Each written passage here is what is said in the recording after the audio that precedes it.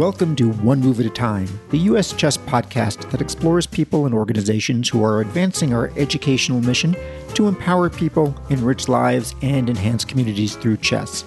Our goal is to give you ideas and methods you can use in your own community to help you build chess in your area, one move at a time.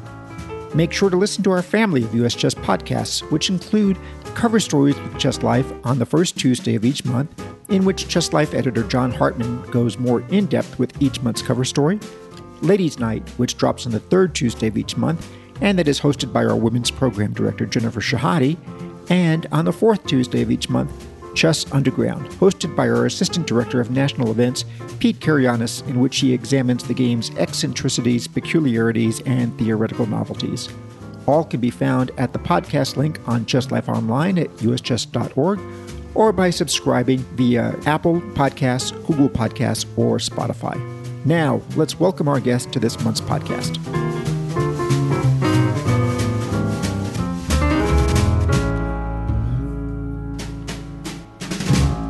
Welcome to the July edition of One Move at a Time. Our guest today is Young-Kyu Yu, the father of Christopher Yu, who in 2019 became, at that time, America's youngest international master at the age of 12. Young is here to talk about raising a top-tier scholastic player and the joys and problems of having an exceptionally talented child. Young was born in Korea and immigrated to the U.S. at the age of 5, settling initially in Minnesota. He earned a degree in math and English literature at the University of Chicago. After working at several software startups over the course of 10 years, he joined Intuit as a software engineer on QuickBooks, working there for 17 years until he retired in 2014, just as Christopher was starting to play chess. And that's where we're going to pick up our story. Welcome to One Move at a Time, Young. Glad to be here. Thank you. You're welcome. So this is a little bit of an interesting way of handling talking about somebody. Usually we talk about people in the first person, and I would have Christopher as a guest. But Christopher's been on a guest on our YouTube channel and well-profiled in Chess Life. And because this show is about helping people with ideas for in their own chess life, I thought talking to the parent of one of our top scholastic players may be an interesting approach. So to kind of set the table, just kind of recap what Christopher's major chess successes were, and then we'll go backwards from there. Okay. Well, his first success was winning the first grade championship of California. I mean, not a huge success by objective standards, but it was a really big milestone for us. But it just kind of showed that we thought he could have the talent to go much further. That was only a few months after he started to learn chess. He's won more recently the U.S. Cadet Championship, and he's had a lot of success in online chess recently as well, including almost qualifying for the U.S. Championship in the first American online qualifier. What else? He was the youngest California state champ at age 11, and the youngest to beat a Super GM, a 2,700 FIDE-rated grandmaster, also actually that was at age 12, and as you mentioned, the youngest IM in American history up to that point, as well as youngest master up to that point when he achieved that. Of course, those records have been eclipsed recently by another prodigy, Abhimanyu Mishra. Christopher also has had success in an area that's very unusual for a scholastic player, which is composition. Talk a little bit about that, please. Yeah, that's interesting because he always loved to solve puzzles. He was always good at solving puzzles, but just one day during the tournament in which he got his final international master norm,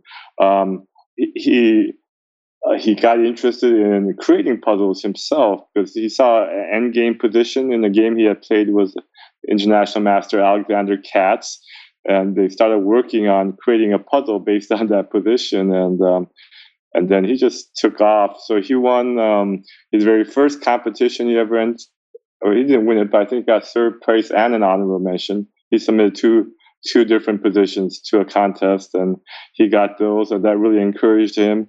So he subsequently got a bronze medal in FIDE's World Cup in composition, and and a number of other medals in other competitions. But it's kind of unusual because it's a really old player sport or older person sport. Most of the composers we know are in their 40s, 50s, some in their 30s, but it's kind of rare for a kid to get involved in this. So let's take it back to the beginning and see how we got to this point.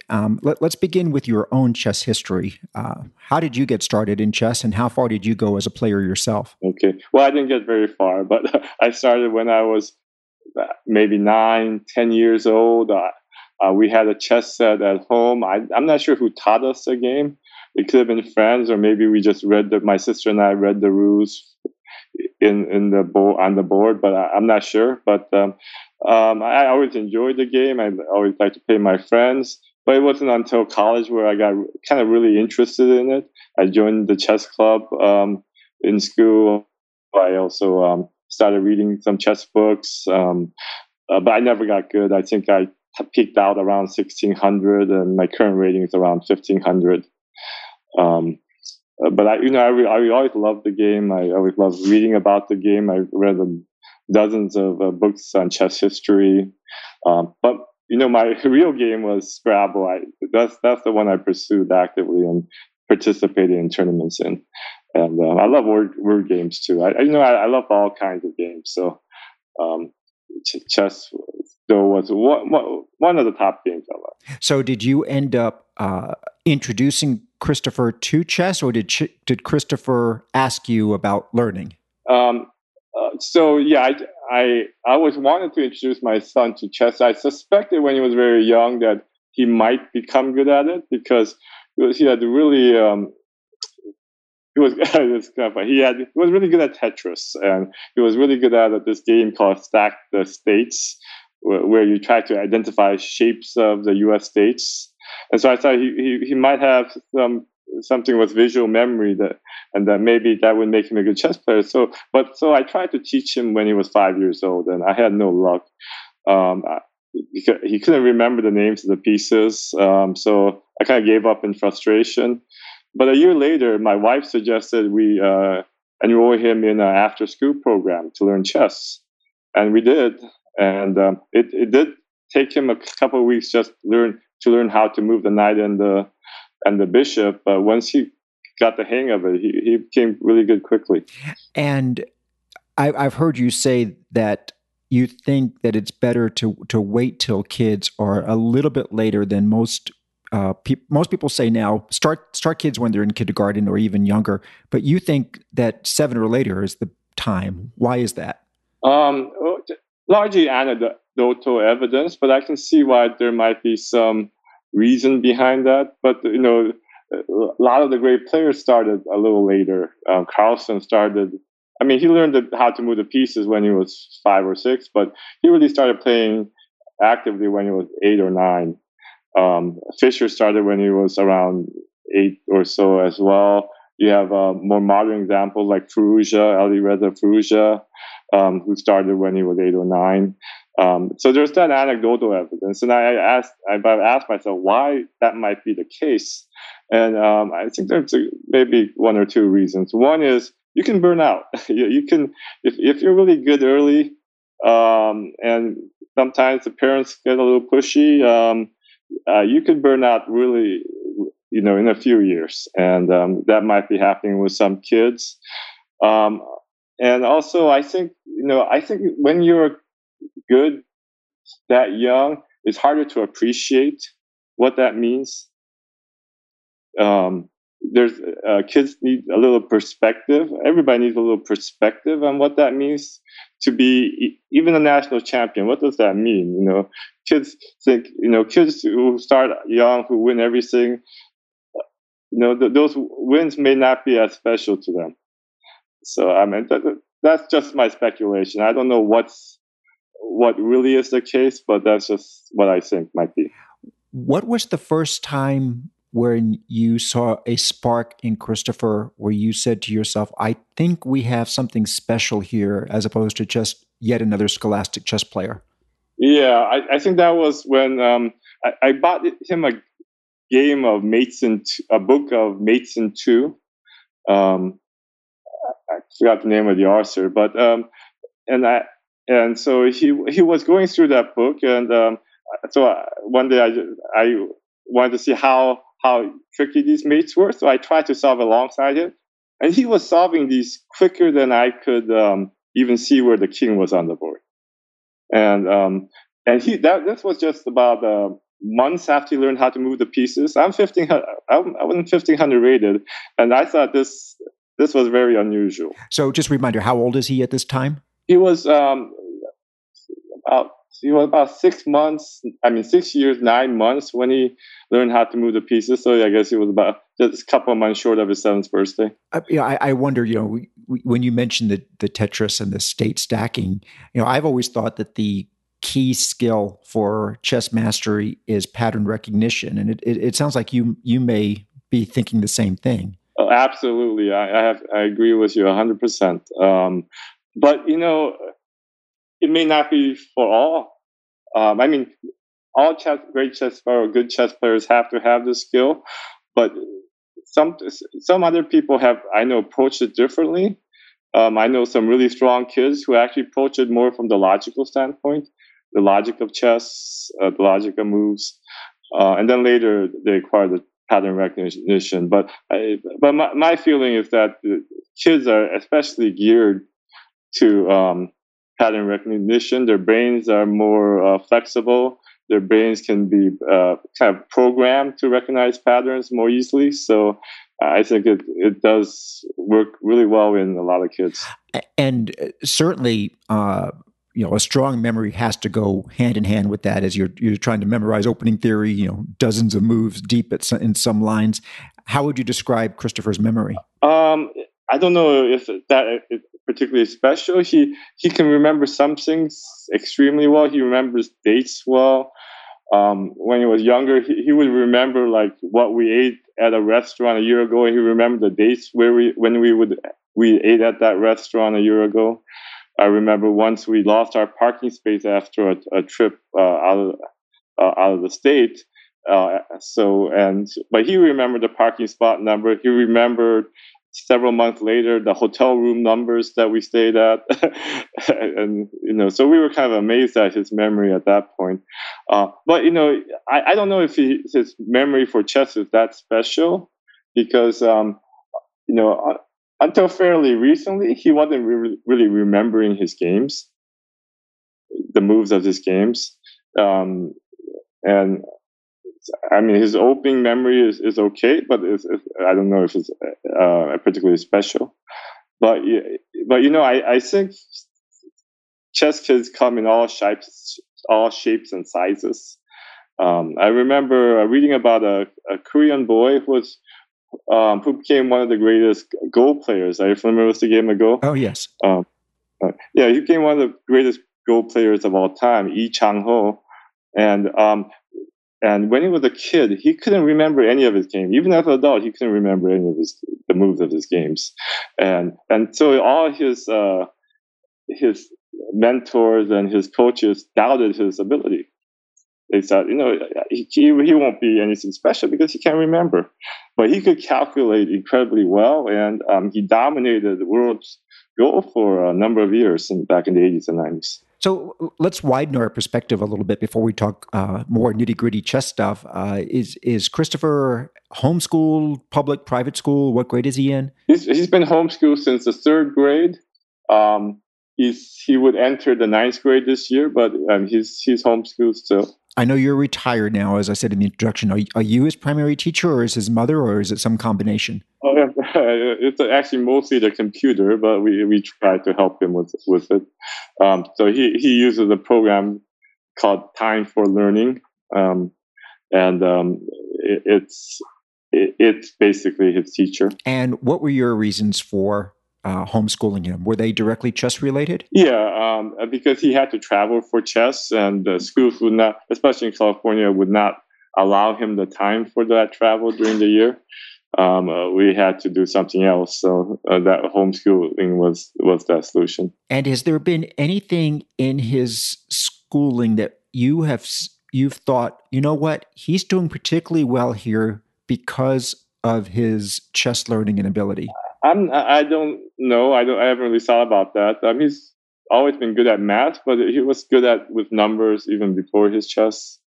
So I don't know if chess has helped him there. I think what chess helps him with are things like focus. But it's hard to tell from what he does on chess time for learning if that focus has translated to better schoolwork. And I'm curious how formal everything is. Do you have a certain number of hours a day that he devotes to school and a certain number that he devotes to chess, or is it more freeform than that? It's a little more freeform. We don't check his hours. He doesn't like to be micromanaged, so we try to avoid that. But we try to make him do 2 to 3 hours of homeschooling each day.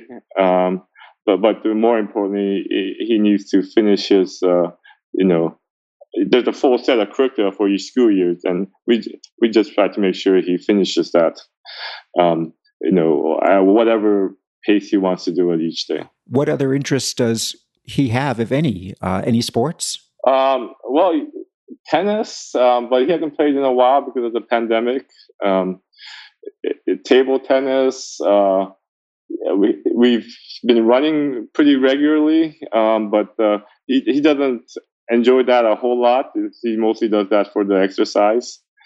So we've tried him with all sorts of sports: basketball, soccer, but the racket sports, tennis, table tennis, badminton, those he likes quite a bit. One of the recurring themes on this show has been just how often tennis comes up. A lot of players seem to really use tennis as one of their other activities. Yeah, we talked about that too, and he's played tennis with some really good chess players who are really good tennis players, like Mark Esserman. We speculated it's because of hand-eye coordination, but who knows what all is involved in that. So let's get back into the chess nitty-gritty. Now that you've got a little bit of perspective on Christopher and his start in chess, think about a parent now who is thinking about teaching their 5, 6, 7-year-old chess. What would you do differently, and what would you definitely say is something that a parent should start with when teaching their kids? Yeah, that's a very, very good question. Because I would not have started my son in the way I did or tried to do when he was 5. Because I think I didn't know how he learns, and he doesn't learn the way I learned or how many other kids learn. I think he learns very visually, and I tried to teach him chess by teaching him the names of the pieces, and he didn't get it. He couldn't remember them, and one thing I learned later was that he doesn't learn verbally. He doesn't remember, verbal instructions. We found that out when he went to first grade, and his teacher told us, he can't follow 3 steps if we give it to him. And so, I should have tried to play chess visually and maybe showed him how the pieces move rather than showed him what the pieces were and that kind of stuff. So it's good to understand how your kids learn. There's no one way that kids learn. There's many different ways. Also, one thing that's very tempting for parents if their kid shows any talent for chess or for any activity is really to get too involved with their kids and get too emotionally attached to the results and the performances. And I fell into that trap too. I think many parents have, and it's good to maintain some distance and let them grow the love of this game on their own. And was there a certain age or a certain rating? Like when he reached your rating, did you say it's time to hire him a coach? And who does he currently work with? Well, we currently work with Sam Shankton on the advice of Jakob Ogard, who was his former coach, and Jakob is also Sam's coach. So I think that's going well. He kind of disdains coaching at the moment. He thinks he can learn on his own. And so we meet with Sam about. We try to meet with him now maybe every quarter, but for extended sessions, like they'll have a week long set of lessons, one on one. But the first coach we had was probably Emery Tate. Well, I mean, he had the classes, right? So those were coaches too, but they were in group settings. But his first one-on-one coach was Emery Tate, but we only had him for a short while. Emery, we hired because he approached us because Christopher was taking a camp. Christopher had only been playing chess for 2 or 3 months, but he was taking a winter camp. Actually, was Emery, and Emery noticed his talent and said he really wanted to coach him. And he said, he told us I can make him a world champion, and he was really enthusiastic. He in fact offered to coach Christopher for free, but his condition was that. That Christopher would have to do 6 hours of chess, mostly opening study, for the next 6 months. And I thought that was a little too much. So we parted ways with Emery. So his first really full-time coach was a man named Wei Lu, who doesn't have a chess rating, but is very popular in the Bay Area, the San Francisco Bay Area, because he had taught his 2 kids, a son and a daughter, to nearly master level in just a couple of years. And so he has many students. And so we enrolled him in small group classes, like 4 students each, once a week with Wei Lu. And he was his main coach until he got to about A level. So as he's working with Sam Shankland, it's almost unfathomable to someone like me. And I'm like you, I'm a mid-1500s player. What is the difference between an IM and a GM? What is that they are studying to get him to his next level? I guess more of everything, but I mean, right now we're focused on openings, because you need to have really strong openings to be a good GM. Also, we're focused on calculation. I mean, that's always been important. That's something we've always emphasized, and his coaches have emphasized from day one. Wei Lu, it was really all about tactics and calculation. But so he's working on calculation and also working on endgames. But I think endgames is kind of his strengths. He likes to create endgame studies, and he's read Dorefsky. And he always seems to do well in his end games against other IMs and even GMs. So, but one thing he needs to work additionally on, I think, is positional chess and strategy and the middle game. Really, all parts of the game. I think that covers it all. So it really just comes down to just getting incrementally better when you get to his level. Yeah, although he keeps saying, and everybody keeps reiterating, there is a huge gap between IM or even a lower level GM and a super GM, and it's just a profound ocean that you have to negotiate. So, in my research, it looked like Christopher has had 1 GM norm. Is that still accurate? Yeah, that's right. He got that norm last month, or at the end of May, beginning of June. And I assume, based on this work that you just described with Sam, that becoming a grandmaster is a immediate goal? Yeah, it's the immediate goal. But I mean, I always try to think longer term, and I think that's also important for kids because you can get too wrapped up in your victories and your failures or your losses, but that's not really important. One thing I always like to tell other parents who ask me is, no kid who's won the World Youth or World Cadet has ever won the World Championship, and that goes all the way back to Kasparov. He failed to win his first World Cadet, and he's never. But and Nepan Niachi would be the very first World Youth winner to win the World Championship if he somehow managed to beat Magnus this year. Well, that's really interesting. It's funny. I've never heard that before, but that's a fascinating factoid. Yeah, in fact, he defeated Carlsen for first place at World Youth. That's the best finish Carlsen ever had. So let's talk a little bit about ratings and records. Actually, let me step back because something you just said about long-term goals raised another question for me. What are the long-term goals? Is Christopher planning to attend college or university? Do you think he will play on a college team?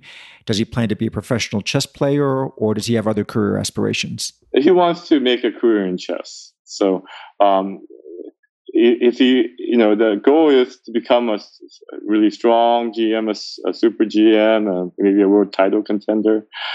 Failing that, he wants to become a chess coach. Although I kind of have doubts about the viability of that career. So I said, if it doesn't look like you're going to become a real strong chess player, I think you should go to college. And so we'll see what happens. He still has some time to decide. If he goes to college, could you see him playing on a college team? Yeah, maybe, but not something that would require him to devote a whole lot of time to chess. At least that's what I would want. I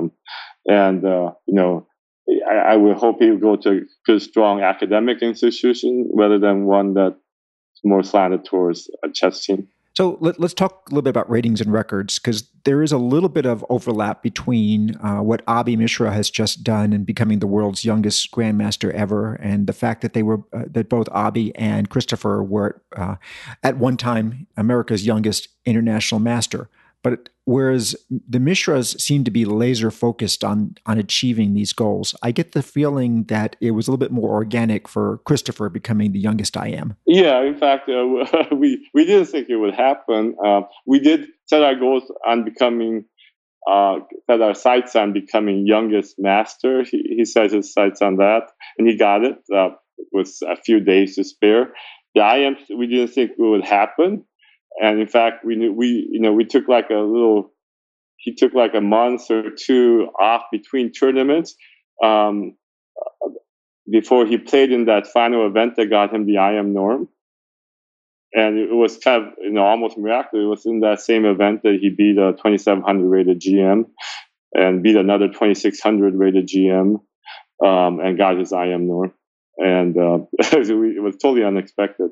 So we didn't really. Who was that 2700? Li Kuang-lian. Oh, wow.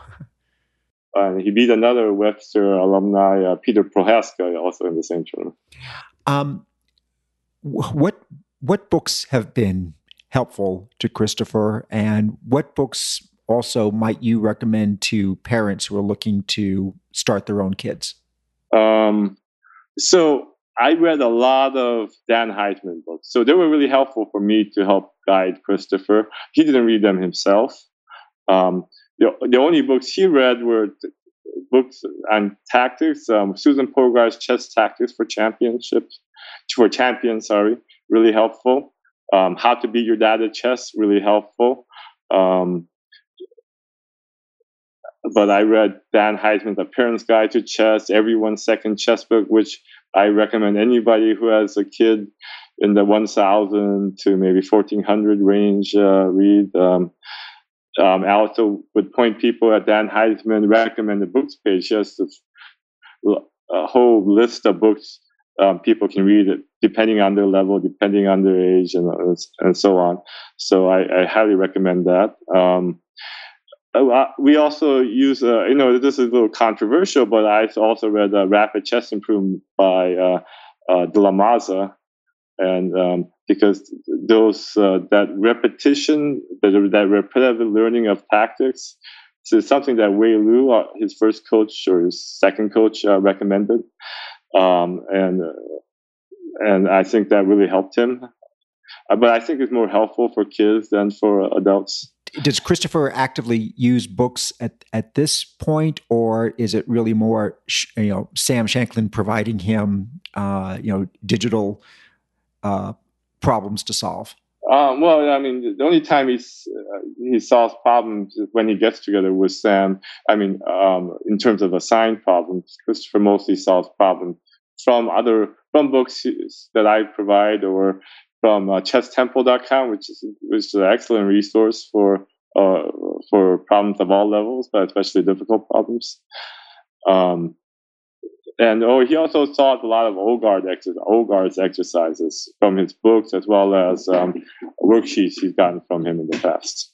And of course, Ogard's an active writer now for Chess Life magazine. So anybody who's interested in his work, please look at any of the last year's worth of Chess Life for more of that.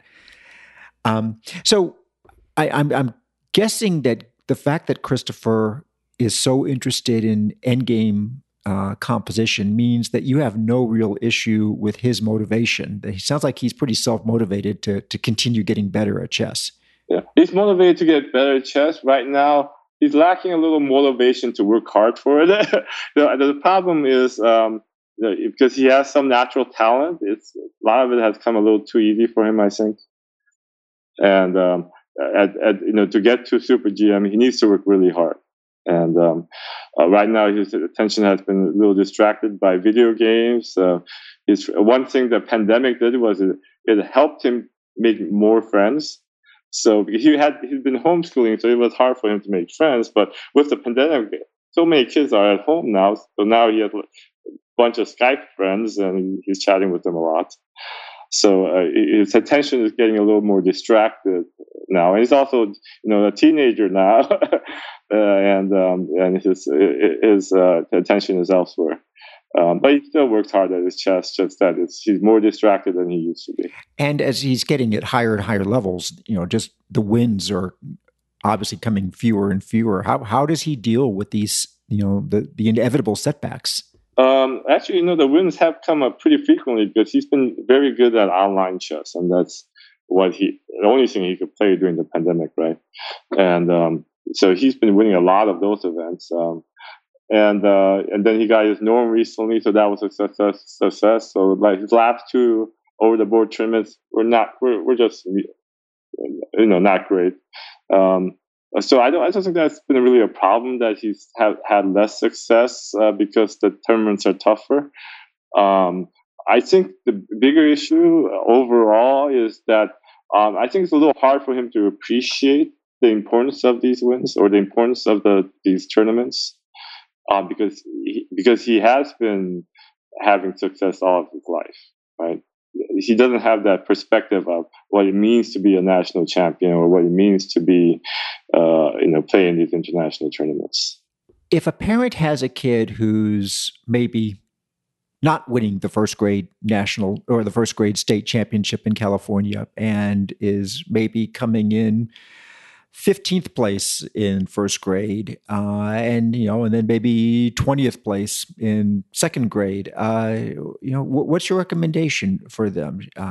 Is it just watch what the kid wants, and if they're interested in getting better, providing those lessons, or do you maybe steer them in a different direction? That's a hard problem. It's not one I had to face particularly. But I would say, usually, if you let the kid develop the love of the game, he'll go better. He'll be more engaged if he does come to love and be very good at it, right?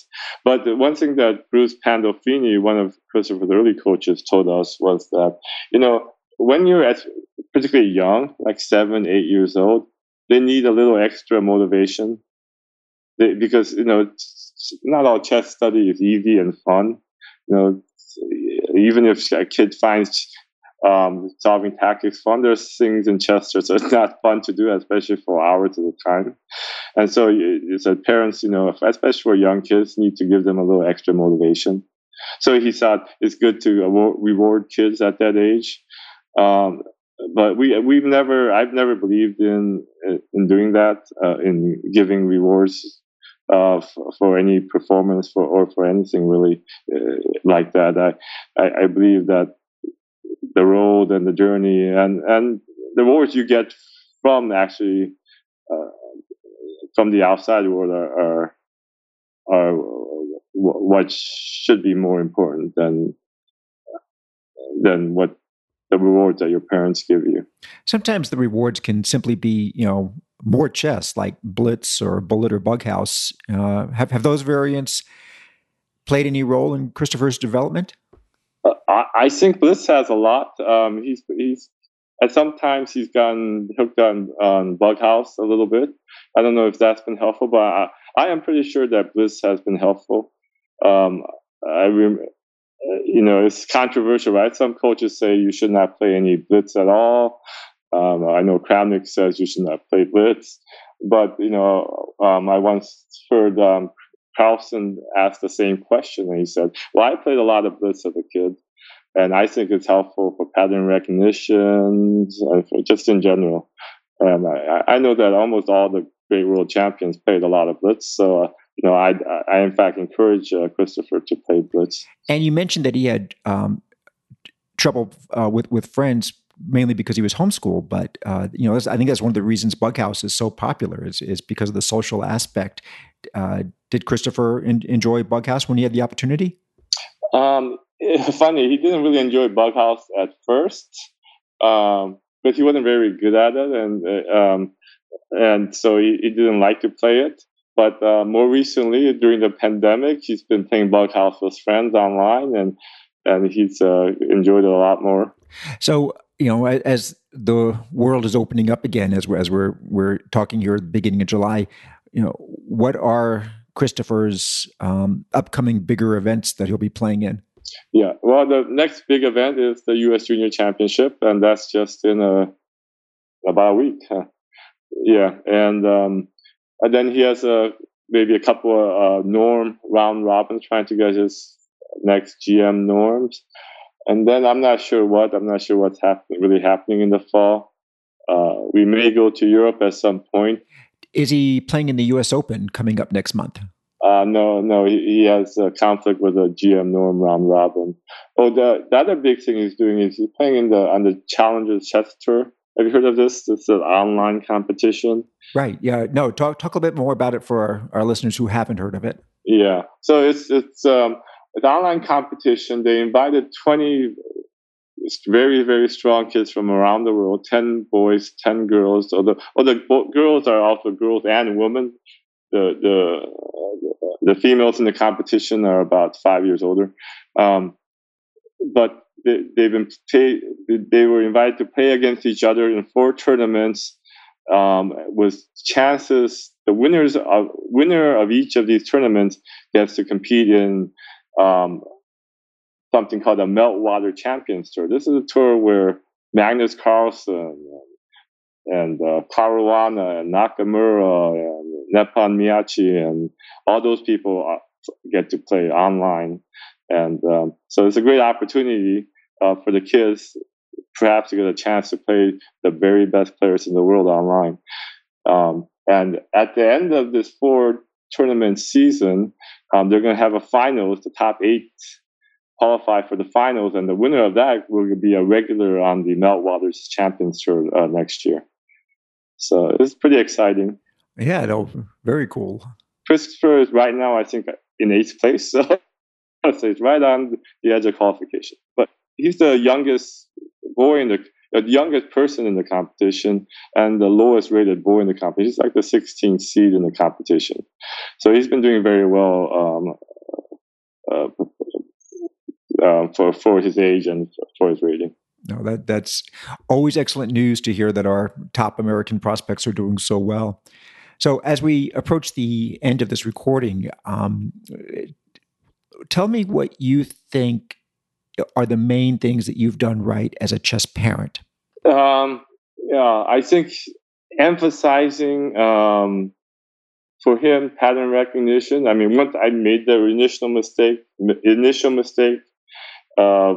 when I first tried to teach him by teaching him verbally, but later when I learned what was the right way, I emphasized pattern recognition. And it's been a gradual learning process. I think I've gotten better at it as it's gone along. I eventually learned also not to get so involved in his chess, not to micromanage him. not to emphasize results so much. I think that is very important. That harking on results can both discourage and encourage a kid. But I think it's important to have your sights set on long-term goals. And in the age-old nature versus nurture debate, it sounds very much from everything you've said that it's been very much a 50-50 proposition for Christopher. Is that a fair statement? Yeah, I think so. I think it's fair. I think obviously he did have some natural talent for it. Otherwise, he wouldn't have gotten so good in just a month or two. But he wouldn't be where he was unless he worked hard at it. I think another important ingredient is focus, being able to focus for a long time. Because I've seen a lot of very talented kids, maybe even more talented than Christopher and some of the other prodigies and good kids we have now, who just never got really strong because they wouldn't sit down long enough and focus long enough. Well, Young Kyu Yu, it was great having you on this July edition of One Move at a Time. Congratulations, to Christopher on all of his success, and we'll be anxiously watching as he pursues those last 2 GM norms. I should also ask, what is his rating right now? It's 2479 FIDE and 2560 something USCF. Okay, so he's just shy of that magic 2,500 rating as well that he'll need for FIDE. Yeah. So, we'll be keeping an eye out on him. And as always, he'll be well covered on Chess Life Online and Chess Life Magazine. So again, Young Kyu Yu, thank you very much for appearing on this show. Great. Thank you. Okay, bye-bye. Bye-bye. Thank you for joining us on this edition of One Move at a Time, which always drops on the second Tuesday of each month. Our theme music was composed by National Master Alex King of Memphis, Tennessee. Our podcasts are produced and edited by Jason Andre at 7 Season Films, Photography, and Media. Please visit www.7seasonfilms.com to find out how to start your own podcast. Our sister podcasts at US Chess are Cover Stories with Chess Life on the first Tuesday of each month, Ladies Night, hosted by Women's Program Director Jennifer Shahadi on the third Tuesday of each month, and on the fourth Tuesday, Chess Underground, hosted by our Assistant National Events Director, Pete Karayanis. I hope that you have learned something of value that you can now use to help build chess in your own community. We'll be back next month with another Chess World personality who is helping us advance our mission statement to empower people, enrich lives, and enhance communities through chess.